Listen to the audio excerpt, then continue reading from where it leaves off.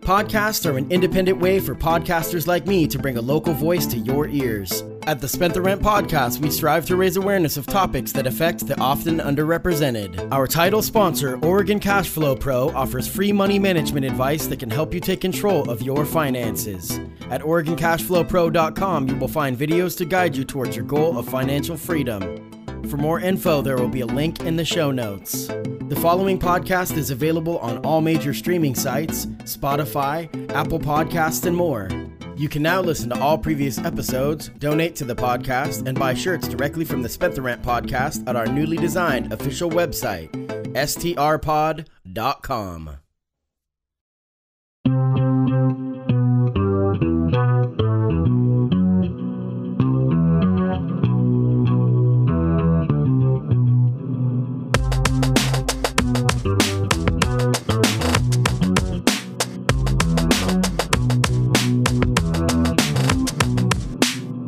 Welcome to the Spent the Rent podcast. I am your host, Patty Rose. My guest today is the newly appointed interim city councilor, Damian Pitts. Damian, welcome to the show. Hi, thank you. So a little backstory about how we got here. If anybody is unfamiliar, I'm not sure how. Christine Lundberg resigned back in the summer, which created a vacant seat for the mayor. And then city councilor at the time, Sean Van Gordon, decided he was going to step up and was appointed mayor by the city council, which then made his vacant seat in Ward 1 available. And, there was a few candidates that applied. You were one of them, and you were unanimously decided to be chosen as the council member. So here we are, and I'm really honored to have you on the show because you will be officially sworn in on Monday, and which is my birthday, by the way. Oh, happy early birthday. So thank you. So thank you for doing this. And it's really an honor to meet you. And I look forward to learning more and more about you. So this is a great opportunity. Thank you. So now let's just get right into it. What made you decide that you wanted to apply for the position? Honestly, I saw it and I just like, oh, that's cool, but I think there's great power when people believe in you. They see something in you that you don't even really think about. And a few people reached out like, hey, did you see this? I really think you should apply. And I was like, no, I'm good. And then they gave me a list of reasons why I should. And I was like, this is great that you think this way of me, but like, I'm not a politician. And, I don't want to be a token either, but I reached out to some of, my elders or people that I've adopted as my elders here. And, just the sheer excitement for me even thinking about it just, made me really want to do it. And in essence, I guess I kind of got their permission, but not really. And so here we are. I applied and I waited. And when I saw the other candidates, I was like, oh, wow, it's some heavy hitters here. And so, I told myself like, hey, regardless of what happens, I'm not going to disappear. I mean, I'm pretty big personality, super extroverted, but there are things that can be done. And, like I said, regardless of what happens, or what would have happened, I was definitely planning to figure out a way to build more bridges and, connect the dots and, just be present. Sure. We had talked a little bit before we hit record about civic participation. Mm-hmm. And I think that one of the things with COVID that I've seen is that there's been a lot more people with this virtual setting that have gotten so much more involved. And then, Facebook's always been there, but I've also noticed for myself because of the podcast, and I've been covering local Springfield politics and whatnot. I've really grown my bubble, but as long as they say 6 feet for me, that's the law. So it's been really interesting to see the growth in civic participation. And a little bit later in the show, we'll get back on that. I want to talk about ways that maybe you think that we could even reach out more people. So we'll get back to that a little bit later. what does it mean to you to be chosen by your council, by the peers, you know? Um, it's it's definitely a humbling experience. I talked to people, and there was somebody who told me, like, I think you have a good chance to get this unanimously. I was like, there's no way. Uh, but it was crazy, and so when that happened, a lot of people called me, and I was just speechless. And for people who know me, like, I'm always talking, like I'm rarely ever speechless, and so they were like, "Wow, you really affected by this." I mean, it was amazing, but after it all sank in, like, I don't think I slept that night really much, just because first of all, it's like, wow, this is very humbling, but then two, it's like, oh crap, what did I get myself into? and, Sure, sure. and so there were a lot of emotions, and the one thing that I couldn't do when I found out was call or text any of my family or friends on the East Coast because they were asleep. Sure. I'm sure they would have responded, but no. So I had to wait until morning to tell my parents, and tell some of my friends on the East Coast who had been supporting me and all that stuff. So yeah, I mean, it was it was definitely a high that I haven't experienced in a while, but reality sinks in. It's like, what next? Sure. I think this week is, I've been drinking from multiple fire hoses and just trying to figure out what's the next step. What do I need to learn? What do I already know? What am I going to have to grasp? What boards? I think probably 50 people have added me on Facebook. And I Yeah. mean, if you Yeah. notice, I've been posting on Facebook in like 4 years, and I'm just not a social media person. I think that has a lot to do with me being ex-military. Uh, so yeah, I mean, it's great, but there's always that fear of letting people down, or there's this fear of even safety. I mean, I know it's a city council position, but I'm sure some people are pretty upset that somebody who looks like me is or somebody that they didn't support. And so what does that mean? Addresses are public information. Is somebody gonna come for me? I don't think so, but I mean, you see how the world is now. Nothing surprises me. No, absolutely, and that is a good thing to actually be aware of, because I mean, again, I don't agree. I agree with you that I don't think anything, I hope nothing would come of that, but it's something that is there, you know. Just any position. People don't understand what a city council member, they think of it, they don't understand it's an unpaid position. They don't understand that you're volunteering and that you're service to your community. But I think on a board, you're going to be working with some really incredible people, you know, and so I think that they're gonna take you under their wing. I hope so. So, you talked about the East Coast and your family back home, and you had mentioned your parents. What was Mhm. their reaction like? And tell me a little bit about what kind of people they are. So, my mom grew up in Memphis, Tennessee. That's where she still lives. My dad grew up in Columbus, Georgia. Both my parents went to college.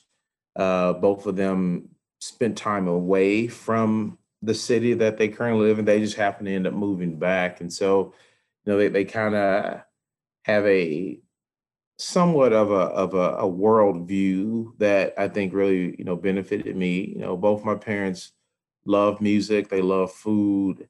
My mom, she's not a singer, but she sings. And she's probably one of the best cooks. She should have been a chef. She's a retired social worker. My dad, and also both of my parents were teachers. My dad, he's was actually, you know, he he went to Alabama State, which is in Montgomery, and so in the '60s, which if you know anything about Montgomery, Selma, he was right there. I think there's an interview somewhere online in it where he was at the March on Selma. So I think civic engagement is in my blood. Uh, I see. I think I look more like my mother, and I'm built more like her, and we even kind of sounded like to a certain extent. But I see a lot of my dad in me too. I mean, it's great. My parents divorced when I was young, but I was able to see my dad quite a bit, Christmas and summers, no matter where he lived. Uh, and I think it was a good experience. I never felt left out because my parents weren't married. I thought it was cool. And it's like, man, my mom gets to get a break from me and my brother Yeah. of Christmas and summers. Like, I realized at an early age that, parents need to break away from kids too. And so I thought it was great. But I think they really, instilled in me, staying true to yourself and, taking opportunities that you might not think that you should. That's one of the main reasons I even went in the army versus going to college first. Because my mom was like, hey, just be respectful and listen. And I did. And, 10 years later, I'm getting out then going to college. So yeah, I mean, it was, I think I had a great upbringing. The history in Memphis is just, in a lot of ways, extremely fabulous. And every time I say the word Memphis, I mean, I'm proud, but Memphis has its issues just like any other cities. I just think that Memphis highlighted quite a bit. Back in the day, people would hear Memphis like, oh, first 48. It's like, man, if but, then you kind of, see some of the things that are going on. Uh, and I just think that, the stereotypes or seeing Memphis on first 48 just kind of elevates this thought that Memphis isn't the greatest city, but I mean, I love it. And every time I go home, I just feel whole, and like my dad lives in Columbus, Georgia, which is where a massive military base is. My dad, Fort Benning, my dad wasn't military, but you see that influence and stuff, and all his family's there, and it has a pretty unique history too. And so, that old history, which isn't always positive, but that old history, from indigenous to slavery to music, it exists in that region, and I think a lot of that played a massive part in who I am today. Yeah.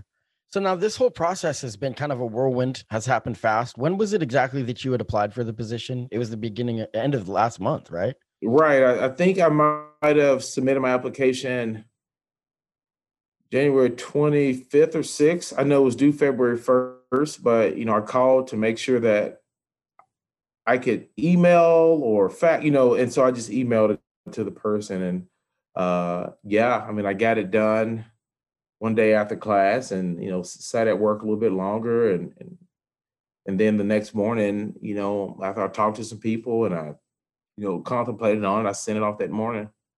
Yeah. That's why this feels a little different because I've interviewed candidates that were running for city council. Mhm.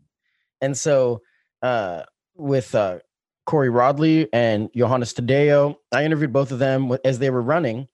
And so Mhm. and Chris McAllister as well. And three super important people in Springfield politics, and so that's why this one feels a little different because this is so quick, such a quick turn, Right. and so that's why I wanted to ask about your parents because I'm sure that their reaction when you call them, it's like they're like, "What? So wait a minute. So like 2 weeks ago you thought about this, or 3 weeks ago, Mhm. and now you're sitting on the city council in a town that you're fairly new to, 4 years or so. That's a pretty exciting thing. Now, you've lived in Springfield now, is that correct? 4 years? Yes. What is it that you found in the time that you've been here that you really love about it?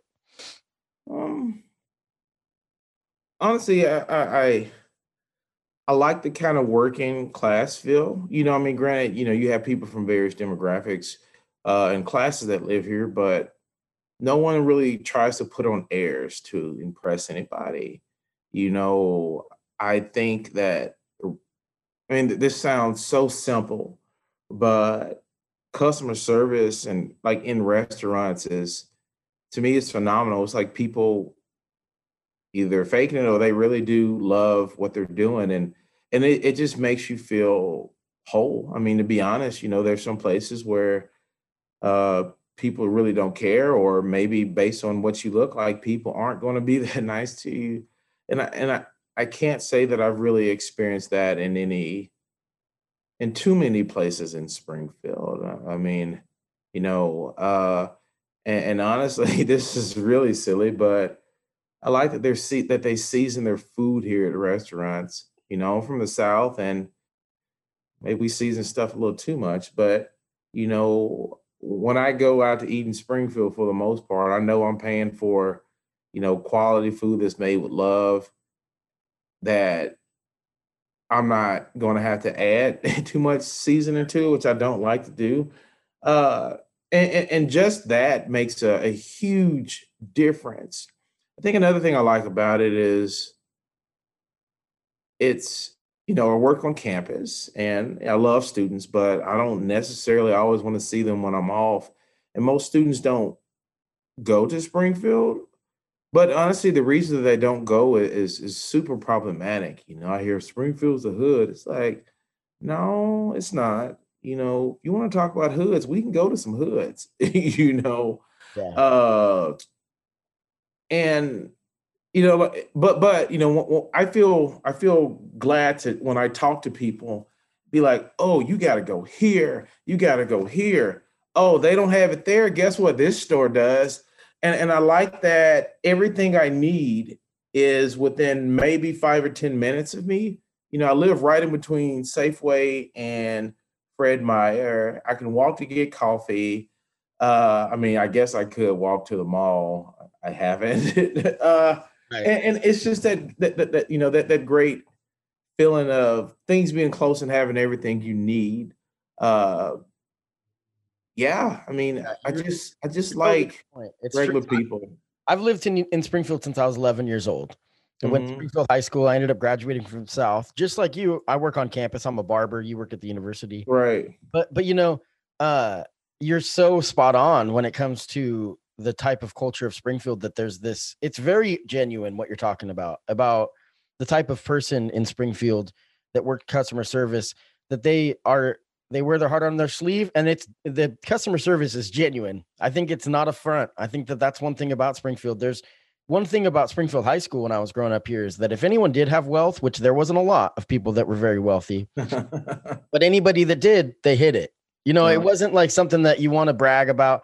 And that's kind of where Oregon, that's an Oregon thing. We're kind of different from like maybe say California, Mm. like we kind of try to hide that comfort, whatnot.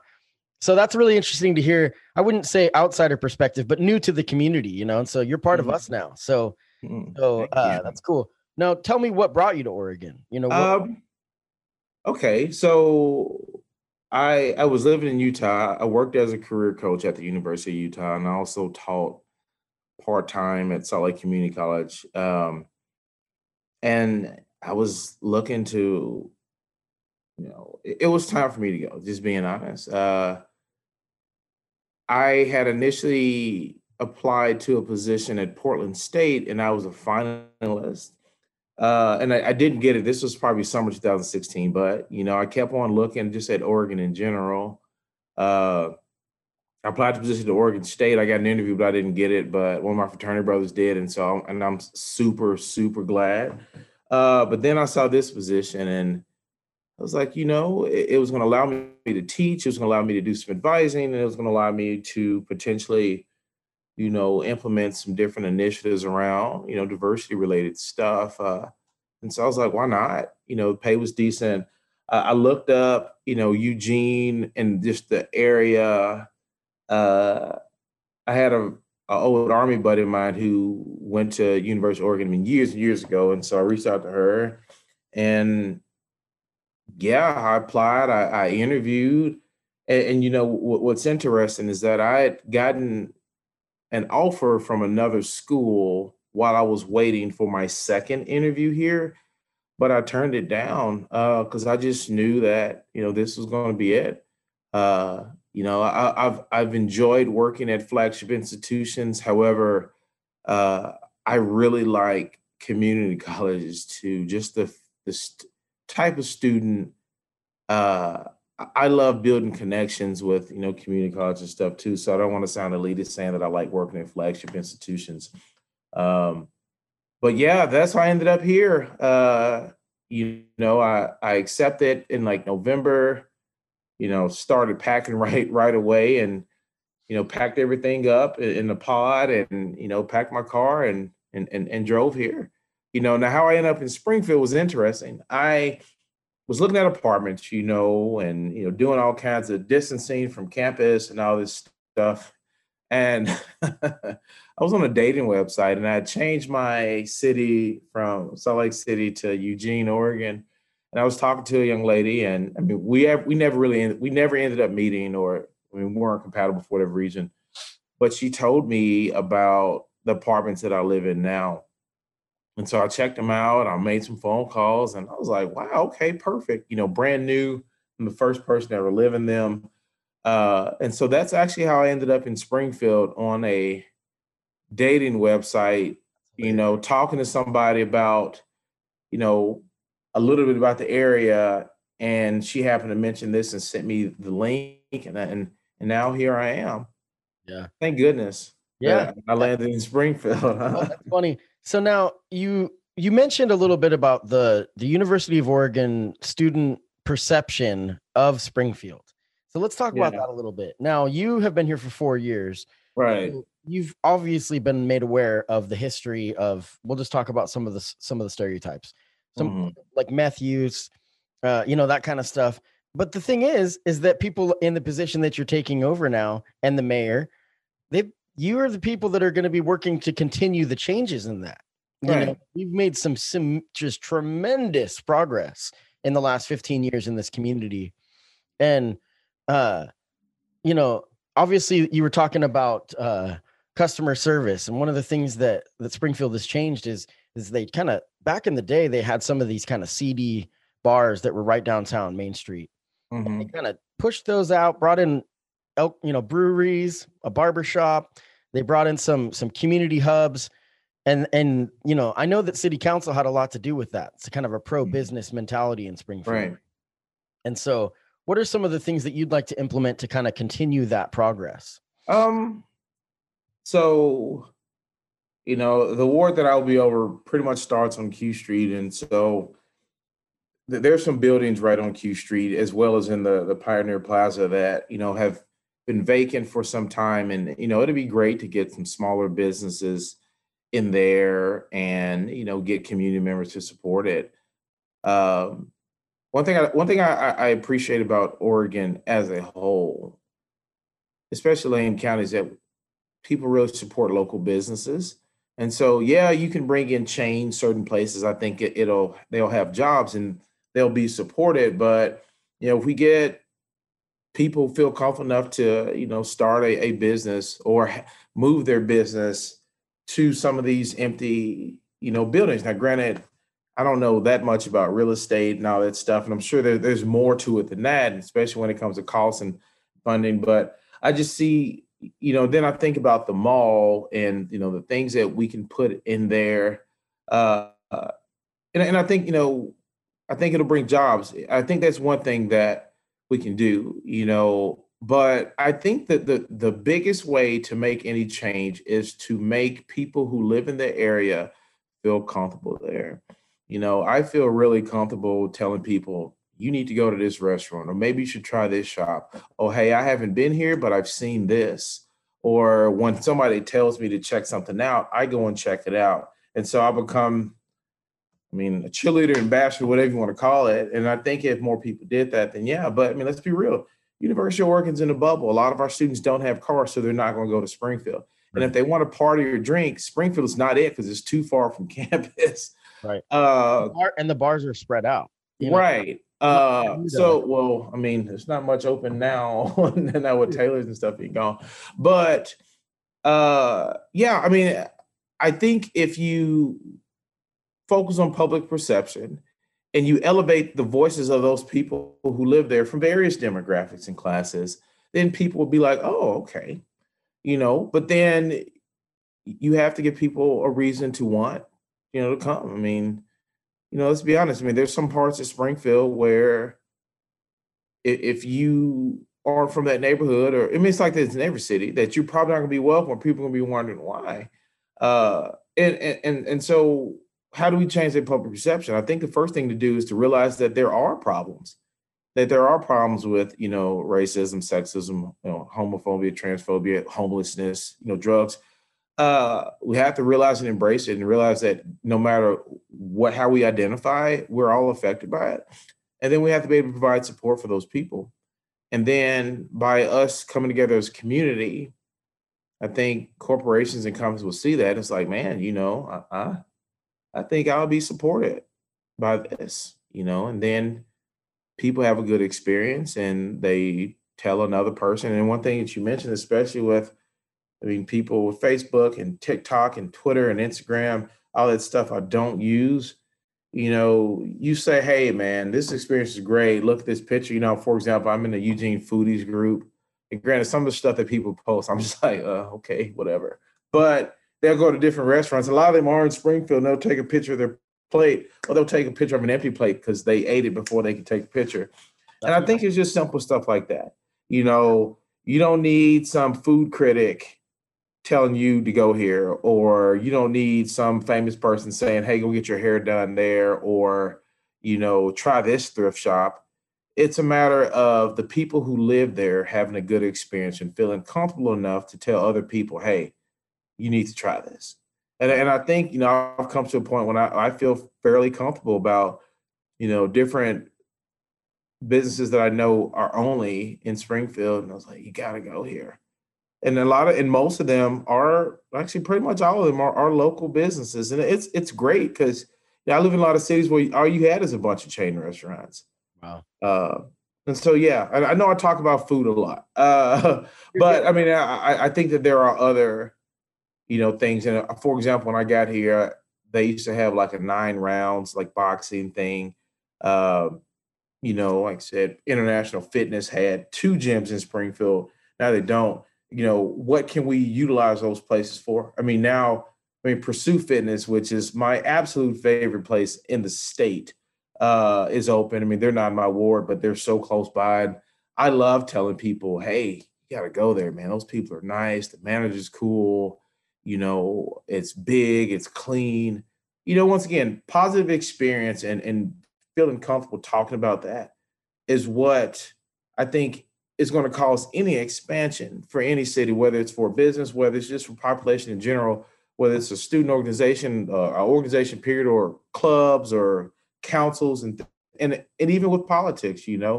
If my experience is halfway decent and I say, hey, guess what? I did this. I think you should too, or at least look into it. There are a lot of board seats. There are a lot of ways to get involved. Yeah, it's going to be a little time consuming, but put up or shut up. Let's get this done, and you'll be supported. Then that's how you get people to be more civically engaged, not by posting, or telling only your friends about it. Sure. You got to put the effort in to make people want to be a part of something.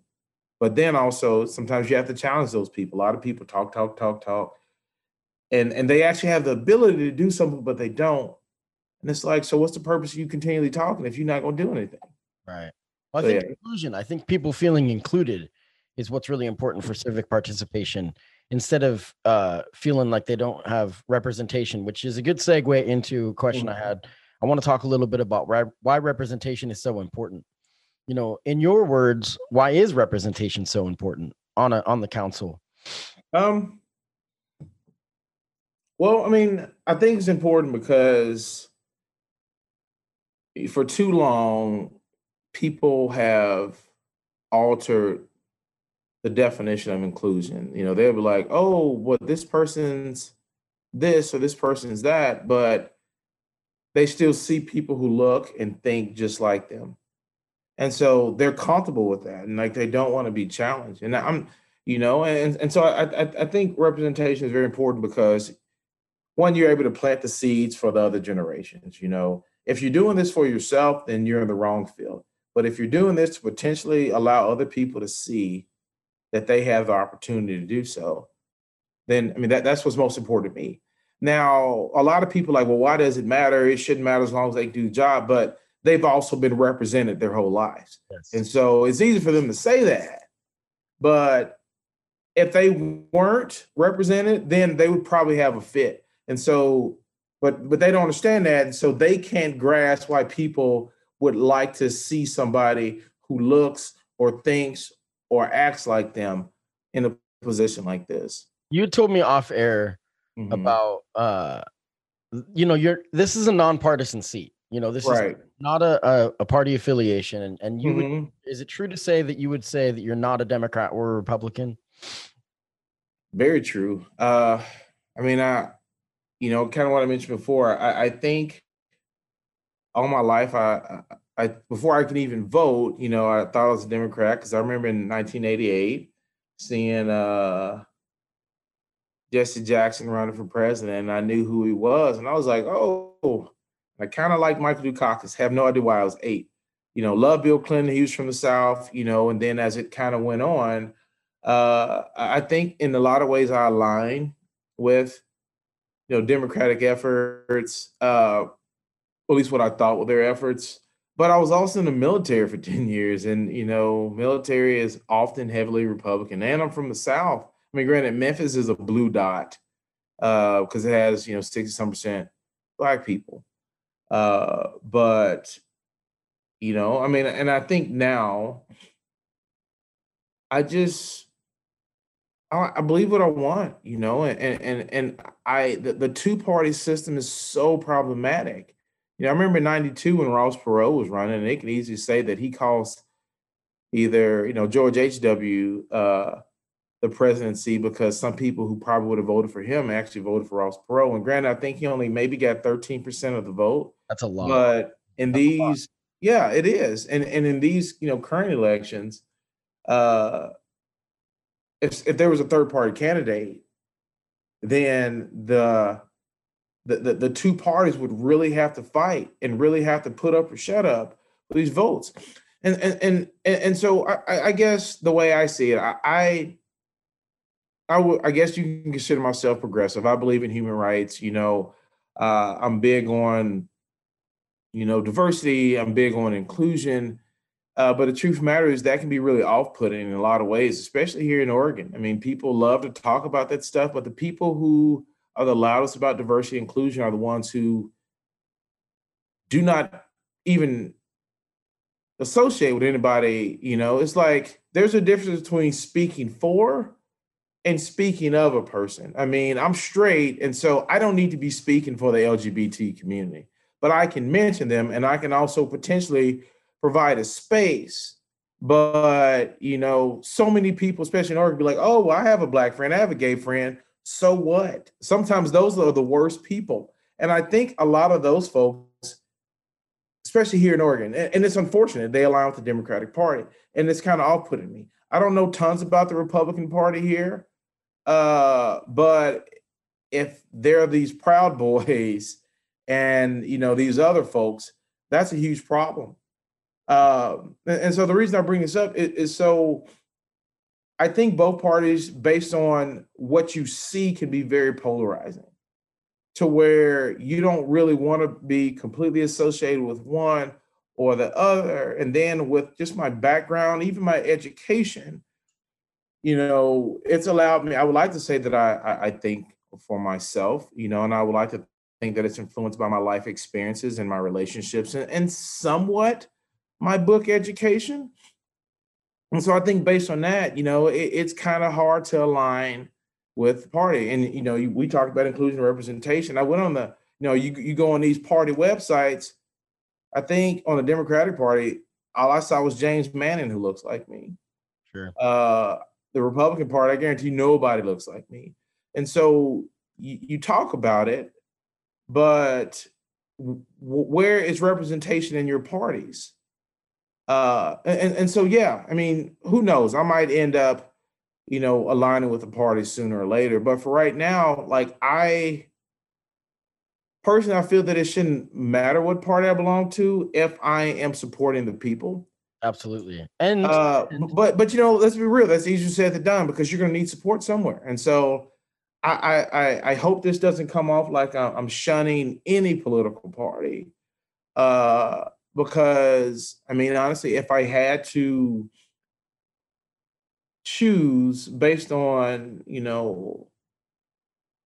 social awareness and social responsibility that you see more on the left, I would more align that way. But like I said, I'm from the South, and I'm ex-military, and so there's a lot of what people would consider to be conservative But I mean, I think liberal and conservative are thrown around, and left and right are thrown around so much, nobody really even knows what that means. Right.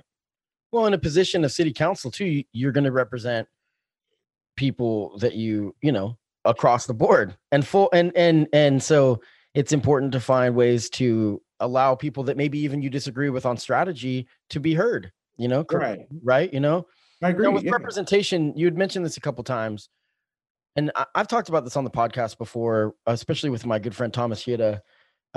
He's Asian and Asian American, and having he talks about seeing people even in movies that look, you've used the phrase a couple times, that look like me, you know, and what does that feel like when you talked about Jesse Jackson, a candidate? Mm-hmm. Because obviously it's no secret that Springfield, Oregon is not extremely diverse population numbers wise, you know. Right. You know, so what it means a lot to see someone that looks like you in a position of power. Is that correct? I think so, but let's be honest. I mean, here's the thing. Sometimes you put people who check one box. You know, we talked about this earlier, who check one box, but then they don't do anything, and so it's all performative. Yes. You know, and yeah, I mean, it's cool. I'm Black. I'm a veteran. I hope people can align with that, but you know, I'm not perfect, and Blackness is not a monolith, neither is being a veteran. So, yeah, I mean, sometimes I think that sight of, oh, this person looks like me, I can identify. I remember there was something when President Obama was running, or maybe after he was elected, and it was a story about a little boy had touched his hair and how he was just blown away because somebody who had hair like him was was a great position of power. And, you know, who knows, that kid could end up becoming something, or maybe that kid might be motivated. And it's the little things. But like I said before, it's real easy to say that it shouldn't matter when you've been represented the whole time. Now, when it comes to movies and stuff like that, yeah, that's great. But realize that movies that have larger casts of minorities in them aren't the ones that people are rushing to see. You know, people like say, well, it shouldn't be a Black movie. There shouldn't be a BET. Well, it's like, when was the last time you seen one of the TV shows on BET, or one of the movies on BET being shown on CBS or ABC? You haven't. So that's why these things exist. And so let's not act like people who claim that it doesn't matter, they're rushing out to see a movie with an all Black or an all Asian cast, or a movie that focuses on LGBT issues. They're not doing it. Sure. I'm a podcast host of a show that's pretty small. And so that being said, I'm a firm believer that not everything has to be for everyone either. Right. So what I mean by that is that those BET or the things that you mentioned, it's like, even if I may not watch it a ton, I'm glad it exists because there's people that get a lot of benefit from it. Right. You know what I'm saying? Same with rap music. That like with rap music, like that's not my story. It still taught me a lot. You know what I mean? By listening and learning from it. And right. And you know, your experience in Tennessee and my experience in Springfield, Oregon, growing up as a kid is going to be extremely different, but there's things we can learn from each other, you know? Very much so. You had said something about a monolithic viewpoint. I want to admit kind of an ignorant thing that I had thought back in the day that I learned from. We have a mutual friend on Facebook. I don't know how well how good a friendship or whatnot, a relationship you have with him. And I hope he's okay with me dropping his name, but Jason Floyd. Yeah. Okay. Jason Floyd was one of when I was a freshman in high school, and I hope he listens to this. When I was a freshman in high school, there was a group of kids that were skateboarders that would be on the edge of right outside of Springfield High School, skateboarding, kind of kick flipping off curbs and whatnot. I remember one time, and he may not remember this, but I remember one time I asked him, and it took me a little bit to ask this. There's racial tensions because of the fact that there's just not a lot of Black people, in Springfield. And I asked him, what do Black people think about this? And Jason looked me in the eyes, angry, and was like, why don't you ask them? Everybody thinks different shit, and it was a huge moment for me because I realized, I'm like, oh my God, I've been so wrong the way that I've looked at this. Right. Because I looked at it, like you just said, a monolithic viewpoint. Like everybody gets together and they're like, the Black Council, here's what we're gonna stand on this. people are people with different views, just like anything else. And that was a really profound thing for me. And I was really grateful that he had said that, because it really changed the way I looked at things. I kind of separated. It's an elephant in the room. Of course, we're going to talk about some of the things, especially in a town like Springfield, like I keep mentioning, that has a limited amount of diversity, you know? So I just thought that was a bold thing that I really learned from moving forward. And I was pretty young when he told me that. Right. Jason is an awesome person. Shout out to Jason Floyd. What's up, homie? So, yeah. So one of the things that Sean Van Gordon, and then we'll get off the topic of race, but I do want to talk about this. One of the things that Sean Van Gordon had said in his Mayor Sean Van Gordon had said in his State of the City was that one of his main goals in his term as mayor is he wants to fight white supremacy. You know, and you had mentioned the Proud Boys, and how do we do that as a community? How do we, you know, this is a difficult topic, you know, because how on city council, what kind of things can be done to help fight that? I mean, I think one thing is to admit that it exists and be somewhat confrontational and be like, look, you say you love this country, you say you want to do this, you know, I guarantee you have these people who you know, are driving around with the American flags or saying white lives matter. If you would have asked them where they're from, you know, they'll give you a list of European countries, and it's like, you're proud of that, and so why can't other people be proud of, you know, where they come from, you know? And one thing that people fail to realize is that with a lot of non-white and even some, you know, white presenting cultures, that stuff's not taught in school, you know? And so, you know, it's real easy to talk about, you know, we're all the same. Like I said before, when you've been educated that everything that your ancestors did was completely right. And so, I mean, you know, to go back to your question, it's, I think it's more than just confronting people who are racist. That's a huge part of it. But I mean, I think that white supremacy exists, you know, in groups that are supposed to be progressive as well. You know, a lot of people love to talk about how institutions of higher education are super liberal. And I was like, really? I don't think so. You know, and I think I think it's a matter of sitting down and defining what that means, because often the definition is people who are blatantly and openly racist, or, you know, white men having all the power. But I think it goes way deeper than that. And so that's a really hard question to answer. I mean, I'm glad that the mayor mentioned that, but, you know, I'm curious to see what role that I will play, and other counselors, and then just the citizens of Springfield, period, will play in admitting that this is actually a problem. And that when people are saying this, they're not just saying this because they're in their feelings. They're saying this because it's true. And don't be so quick to try to deny it because you don't feel that way.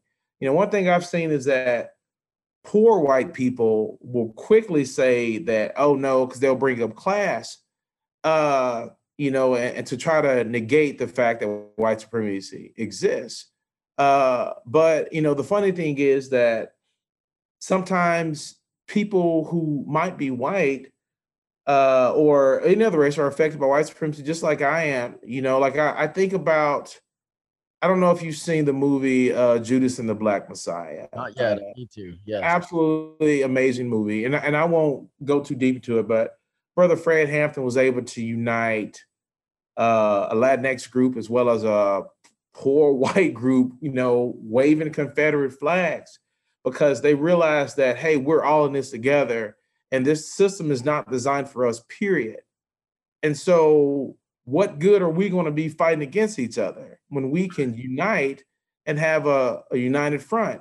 Granted, he was assassinated, so that's not necessarily a great end to a story. But when I think about Springfield specifically, I ask myself, why is it that people are so quick to assume that somebody's lying about being oppressed? All right. Have they been able to sit down and just talk with folks?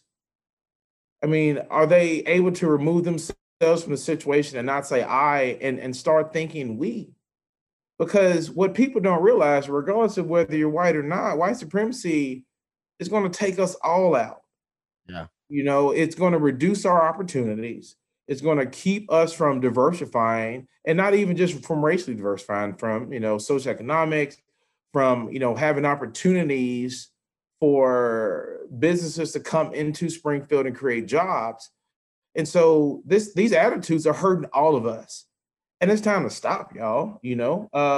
So yeah, I'm kind of rambling now, but No, I appreciate it. That's what a podcast is for. I don't know how to word this, because I never want to put the onus on the oppressed to be the better people. That's just not fair, right? Like, meaning we all have to change, like you had said. Have you ever seen the documentary though? It's called Accidental Courtesy, with a it's a guy, a black man, that befriended a bunch of white supremacists because he was saying he wanted to use the effort of love. I'm not saying this is the only strategy, but he wanted to use love and say, because what he knew was that in the leadership of the KKK, those people that were at the top, they weren't using love, they were using hate. And this guy wanted to use love to basically say, like, a guy went to prison for some of the stuff that he did. It's a really great documentary. And the family, he was upstate, wherever they were at. And so this black man would drive this white woman to see her husband, who was a KKK member, in prison. Once a month, he'd take her. And the guy's like, "Why do you do this?" And he's like, "Because I love you." And the guy just couldn't understand it, and it was so touching to see. I thought that was an interesting thing. Now, I guess where this ties into what I'm talking about is that you can't send someone to jail for being racist, just for being hateful. You know what I'm saying? Like in fighting white supremacy. And one thing I've been thinking a lot about is, like, how do we persuade people, or how do we get people to understand, like you just said, there's so many benefits to culture. There's so many benefits to so many different ways of thinking. I don't know where the question is in this, but it's just something that, for one, anyone listening, check out the documentary Accidental Courtesy. That man was an inspiration. Now, I don't think that strategy, I don't want to put that on the oppressed. Again, it's like, oh, you should be loving, because it hurts when when you don't feel like you're part of the equation, or you're not somebody that's easily accepted in the leadership role. Right.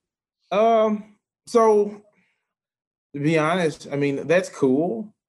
I tell you what, I'm not driving a white supremacist wife anywhere. I'm not even talking to her. Yeah. And I think that might work for some people. Absolutely. Sometimes, and I'm not trying to incite violence or even suggest it, but sometimes you have to fight fire with fire. I think a lot of people here have never been in a situation where they've had to truly protect themselves from, other maybe robberies or things like that, but from, any type of supremacy, and people are tired. And what happens when people get tired and angry, they explode. And sometimes people need that explosion. The unfortunate part about it is, when marginalized groups explode, they become targeted even more. And so, and if they're defending themselves or trying to do better, a lot of times they're still targeted. And honestly, the same thing goes for, like, really poor people, which is so weird that so many poor people align with, very toxic and supremacist views.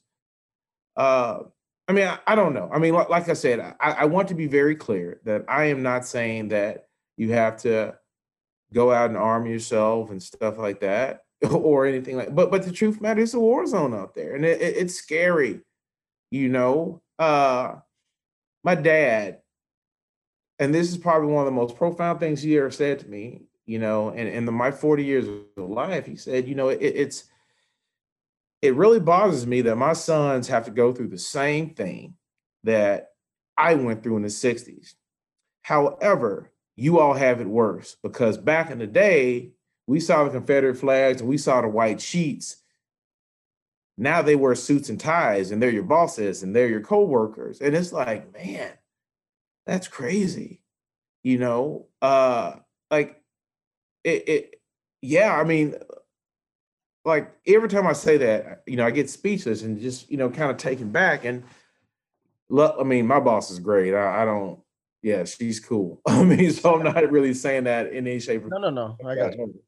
uh, but if you're too loud about an issue, people are going to take you down. If you're too quiet about it because you want to survive, people are going to say, "Oh, oh, there's no issue," Right. and it just seems like a losing situation. And so it's hard. I think, especially my conversations with Black people specifically here in Eugene, Springfield. Sometimes you don't want to be that voice of Blackness. Sometimes you just want to go to work, do your job, take care of your family, and chill. But oftentimes you're thrusting in that to protect other people and to support other people, and it's you can't. It's hard to just be here. But then the truth of the matter is, if some people have figured out how to just be, then other people say, "Oh, you don't care," or they see this person who seems to be complacent. They're like, "Oh, see, this Black person, they're cool." And it's like, and going back to what you're saying, one person does not tell the narrative of a whole. Absolutely. Which is why I don't think that every white person I meet is a white supremacist. I mean, that's ridiculous. Absolutely. Yeah. Nor do I think that every Black person is going to have my back. Right. Yeah, and so yeah, No, exactly. Yeah. I just wanted to touch on that because I mean it's something that it'll be interesting to see what that looks like moving forward. I know that we have I don't know if it's been released, but the internal investigation, the independent investigation on what happened at the Black Lives Matter protest this summer, where in my word, these are my words, that I Uh-huh. watched the live stream and the police were imbalanced in the way that they were reacting to it. So we'll see what the independent investigation leads to. Mayor Van Gordon and I had discussed that briefly, but it was a very troubling thing to see because my take on it was watching this, and I'm not a big fan of people protesting in neighborhoods, and I've been pretty vocal about that. Now, that being said, when that whole situation with the noose or whatnot, this whole situation went down, blew up, it escalated. But then my takeaway after watching this live stream was like, what we just saw proved why they needed to be there. Why they needed to be doing this. Those are my opinions. But anyway, one of the things with representation that's super important, civic participation, which I mentioned before. I think, like you had said, as a young boy watching Jesse Jackson, I think there's going to be a lot of people in our community that are going to look to you that are going to be like, wait a minute, if he can get into this position, I can get into that position down the road. And that's the goal that I think that we see from this. I don't want to make it, you said you don't want to be tokenized, and I don't want it to sound like that. I think that it's just really important, though, that we have these conversations about different perspectives, different kind of beliefs. And a lot of your experience isn't just from the takeaway from talking to you today. You're from a different state. You came from multiple different places, and I think that when we all in this big ass country, we start to learn from each other. If I were to move to Tennessee and start talking about my upbringing in Oregon, I'd have a lot of different insight on I would be able to take something from here there. You know what I'm saying? So we all have our shared collective stories that are very different. Yeah. What if you ever move to Tennessee? Do not take kale. I'm just saying, don't take it. No, And you can keep your IPAs. yeah, that's hilarious. Now, you had mentioned you're a coffee drinker. Are you Dutch Bros or Starbucks? Either I drink 7-Eleven coffee if I There, buy it. there we go. I drink. I mean, honestly, so when COVID hit, and I was working from home. I bought a little $10 coffee pot, and I just buy coffee that was on sale. I mean, sometimes I will buy the Starbucks ground coffee because I like some of their flavors, but sometimes I'll just go to Winco and just find whatever. I know that there's some local companies that sell coffee, but I'm going to be honest, like it's really hard for me to pay more than $7 for a bag of coffee Sure. I because like it's Dunkin' not that Donuts. serious. I Like like Dunkin' Donuts because, uh, I don't know why. I just like it.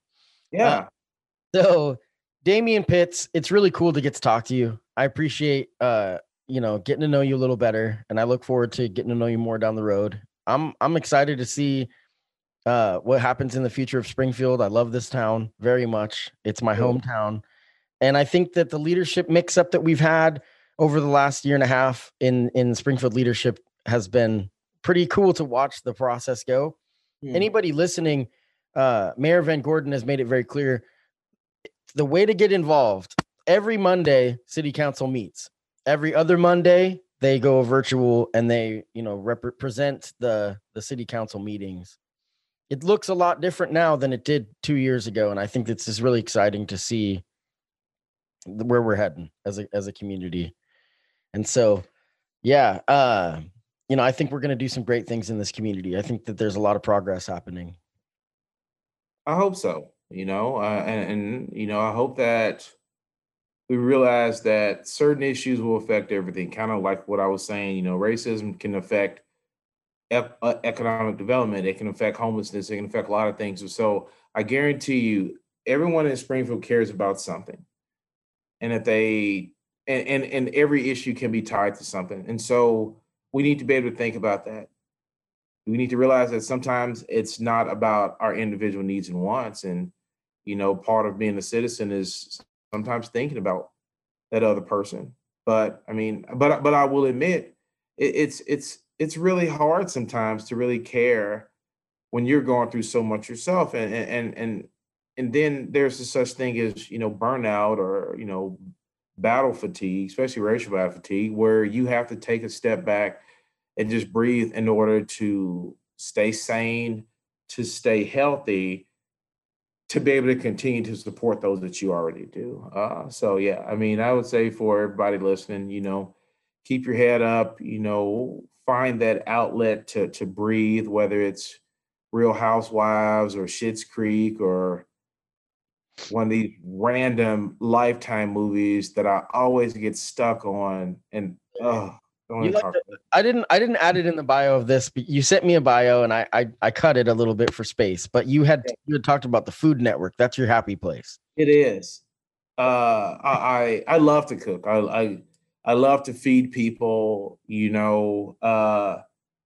and I learn a lot. The one shows I can't really watch the kids cooking shows because those kids are a little uppity, and it's like, man, you need to sit down somewhere, like calm down. Like, ain't nothing wrong with some SpaghettiOs and a hot dog. Hilarious. But yeah, and so definitely Food Network is my go-to.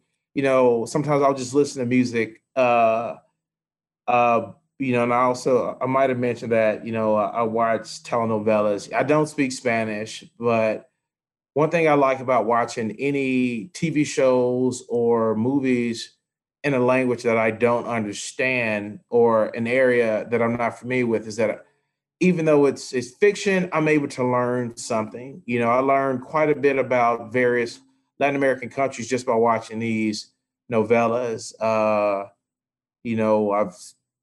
watching, different movies, even like movies that were set in like, England or, East Europe or somewhere in one of the, many African countries. And what it does, it kind of makes me start thinking. It makes you want to start doing, just basic, research on, or it'll solidify something that I thought I knew way back. And so that's why I watch a lot of those shows. I mean, I don't have time to be watching the news all the time or, watching political stuff because it's really depressing.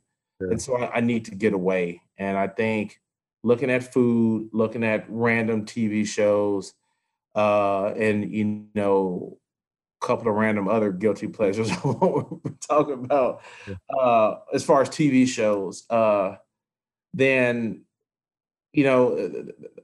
it allows me to breathe. There are a lot of documentaries I have not seen. I've never seen 13th. I've never watched When They See Us, and I probably won't. It's just too much for me right now. Sure. But I will watch old episodes of A Different World or, Good Times, or I don't watch Friends and have never seen it. But just random TV shows just to kind of get away.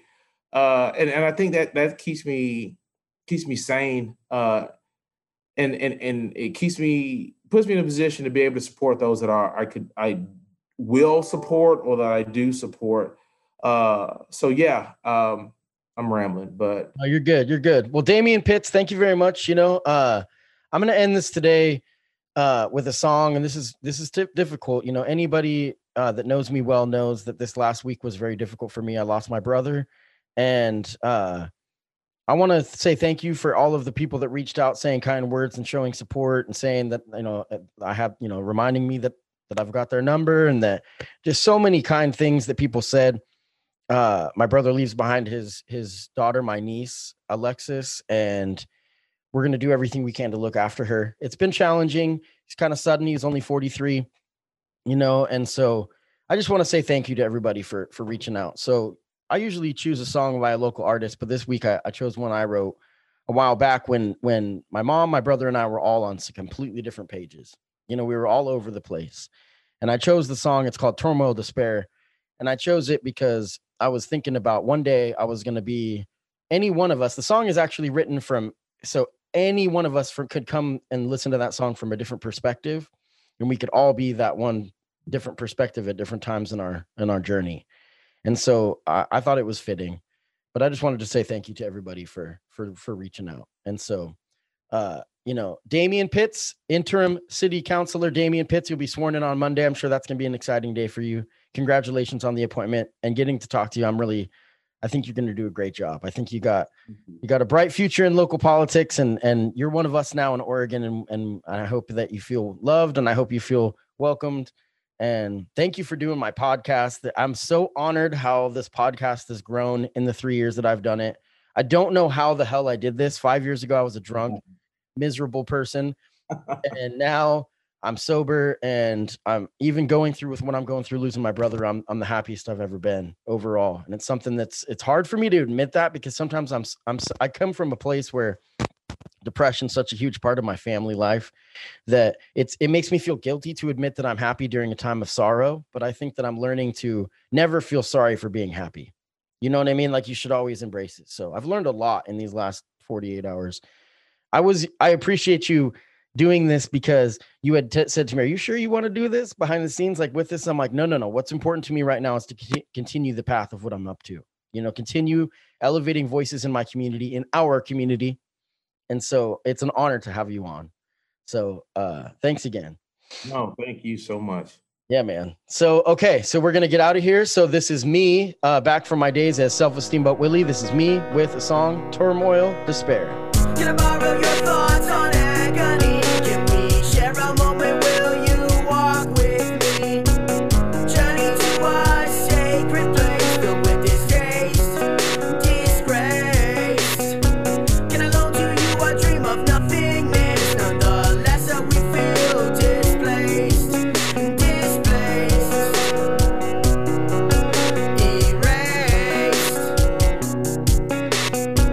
The time has come for moving to the light. I've grown exhausted of this endless fight. The time has come for moving to the light. I've grown exhausted of this endless fight. Turmoil, despair. You never seem to care. The struggle for stability seems to be crushing me. Every waking moment I wish I was a casualty.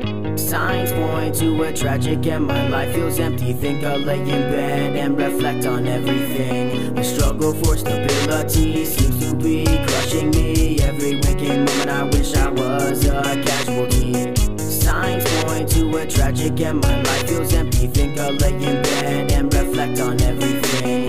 Blindsided by the back of your eyes, and I slept until I told no lies. Can I spend some time up inside your mind? Place a legacy significantly hidden, you will find. At a later date when I seem to be long gone, you'll need guidance on the path you are on. Self-sacrifice is a tool to obtain peace. Together we feel strength when we both feel weak. The time has come for moving to the light. I've grown